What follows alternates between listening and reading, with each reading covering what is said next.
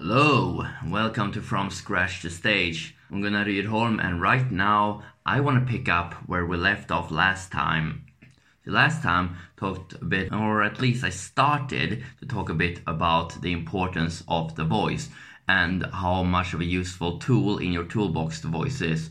Well, needless to say, you're giving a speech, so of course the voice is quite central, but how we use the voice and all there is to it and all the tricks and techniques we can do to further amplify our delivery, I'm gonna go a little bit deeper on those today. Well, not all the way, because there's enough to say about this topic that I could write several books, and people have written books about this topic.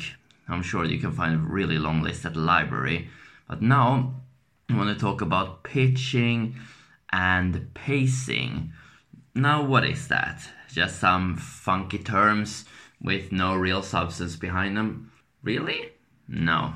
There is some substance behind them. These terms actually are quite useful if you think about it closely, and now I'm gonna go in on what they actually mean. But first I want to go back a bit to my school days, way back in time. As I remember in school, one of the things most people hated above all else was to give presentations in front of the class. No, don't worry, I didn't like that either, I'm not that crazy. But I did realize one thing quite quickly, and that was that a lot of people, when they do school presentations, they just write a manuscript and then they try to hide behind it, and they sound really monotonous as they just read it out inside and out without adding any kind of feeling and emotion to it. So how do you avoid that? I was thinking to myself then. I felt that even if I'm not giving a presentation about something I care about, even if I'm giving a presentation about a book that I was too lazy to read, that I just looked on the internet what it's about and more or less just cheated my way past, I wanted to talk about it in front of the class in a way that would mean I could keep my face intact.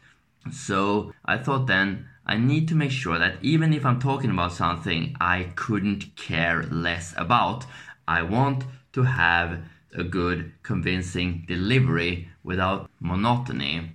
And then one of the ways to do that is, of course, to use your pitching, namely from a low voice to a high voice, but you don't need to do that as pronounced.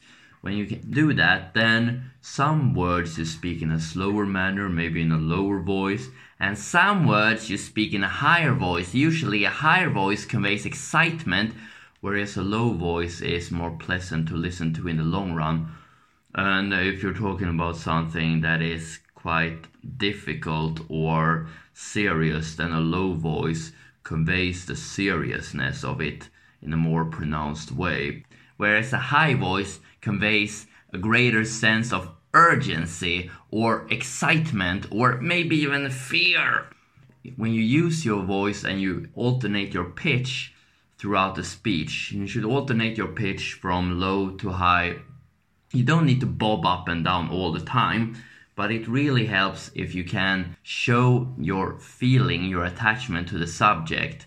Just think of when you're talking to a friend, as I said last time. Imagine you're talking to your friend about the subject. You're not just reading a prepared speech. You're not reading lines you have memorized. You're improvising. You're talking to your good friend about a certain topic. You naturally add your own feelings. Sometimes you slow down. Sometimes you speed up. Sometimes it plucks at your heartstrings. Maybe you get a little sad, or maybe you get quite angry and upset about it. Whatever it is, your feelings are not a flat line. Your feelings go up and down maybe a bit, and then they go up on a big peak, and they go down in a valley, and then as you go on, it goes upward, downwards. Just imagine the pull in a movie. Sometimes everything goes the hero's way, then there's a setback, then it all goes well again, and then there is some friction, some conflict. All of this, you can really view this as an outline for how you should use your tone when you speak. For most of the time, it really is about giving your speech in a way that makes it interesting. People want to hear what you are going to say next because they're excited about it. There are, of course, other ways. We're going to talk about how to hook people, how to tell great stories, and so we'll go through that in a later chapter. But right now, I'm just talking about how to use the pitch from a low voice to a higher voice and you conveying emotions. Because once you have that, your delivery is going to be so much better. And then, of course, there's the pacing. I am not that confident and comfortable in front of the camera just yet, as you may know. I've done this kind of thing on stage a lot of times, but being on camera is something that's quite new to me, so I'm trying to get the feeling I have on stage when I'm in front of the camera speaking.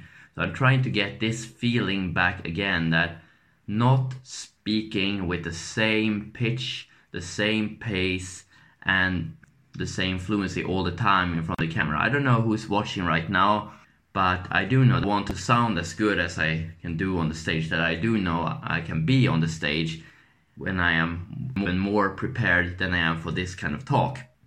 And one way to do that is, apart from the pitching that I told you about before, notice how my voice goes a bit up and down here and there. It's also about emphasizing certain keywords. For example, I read once in a book that it's one very good thing to emphasize the keywords in a sentence. The example they gave was that destiny is not a matter of chance, it's a matter of choice.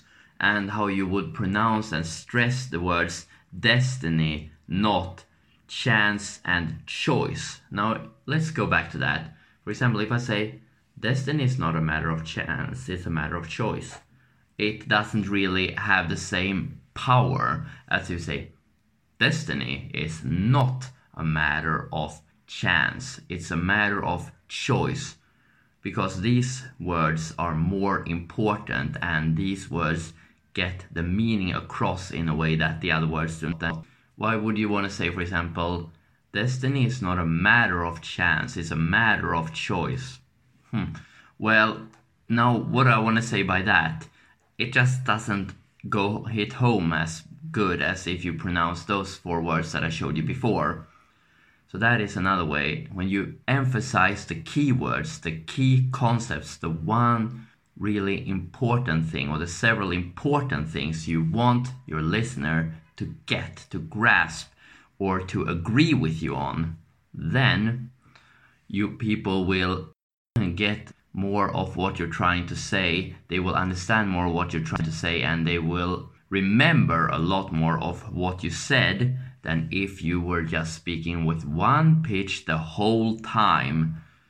As you show variation is one of the tricks to become more interesting, as you don't want to listen to music which is just someone striking the same key on the piano, blong, blong, blong, blong, blong, blong, blong the whole time.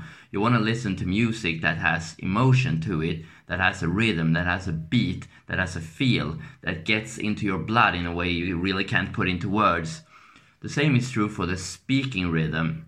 When you speak with a good rhythm, people will listen to you, people will hang on to it.